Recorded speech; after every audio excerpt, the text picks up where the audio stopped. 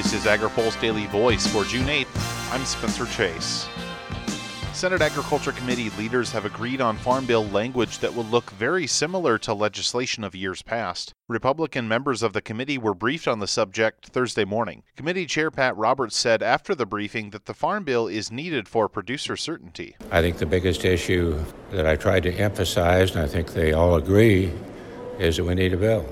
The biggest issue is farmers need certainty and predictability. Committee Ranking Member Debbie Stabenow called the legislation a good bipartisan bill. The Senate appears to have dodged the partisan hang-up over nutrition policy that caused the House Agriculture Committee to report its bill in a party line vote. However, Stabenow says there are still new aspects of that title. We have states that are doing great work on demonstrations, on work and job training.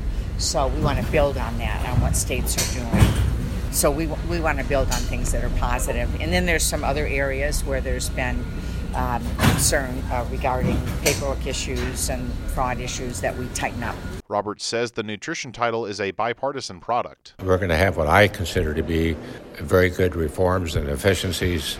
I think we'll have something that can prove to people that we're going to protect the program's integrity and achieve, as I say, some efficiencies and some reforms that that will work. Roberts says he wants to see the results of some nutrition pilot projects authorized in the last Farm Bill before making major changes. We already have 10 working pilots on job training. It'd be nice to know what's working and what isn't. Overall, Roberts says the current farm economy shows the need for the Farm Bill. So we're in a very tough spot. That's why we have to give farmers the certainty and the predictability. Yes, we got your back.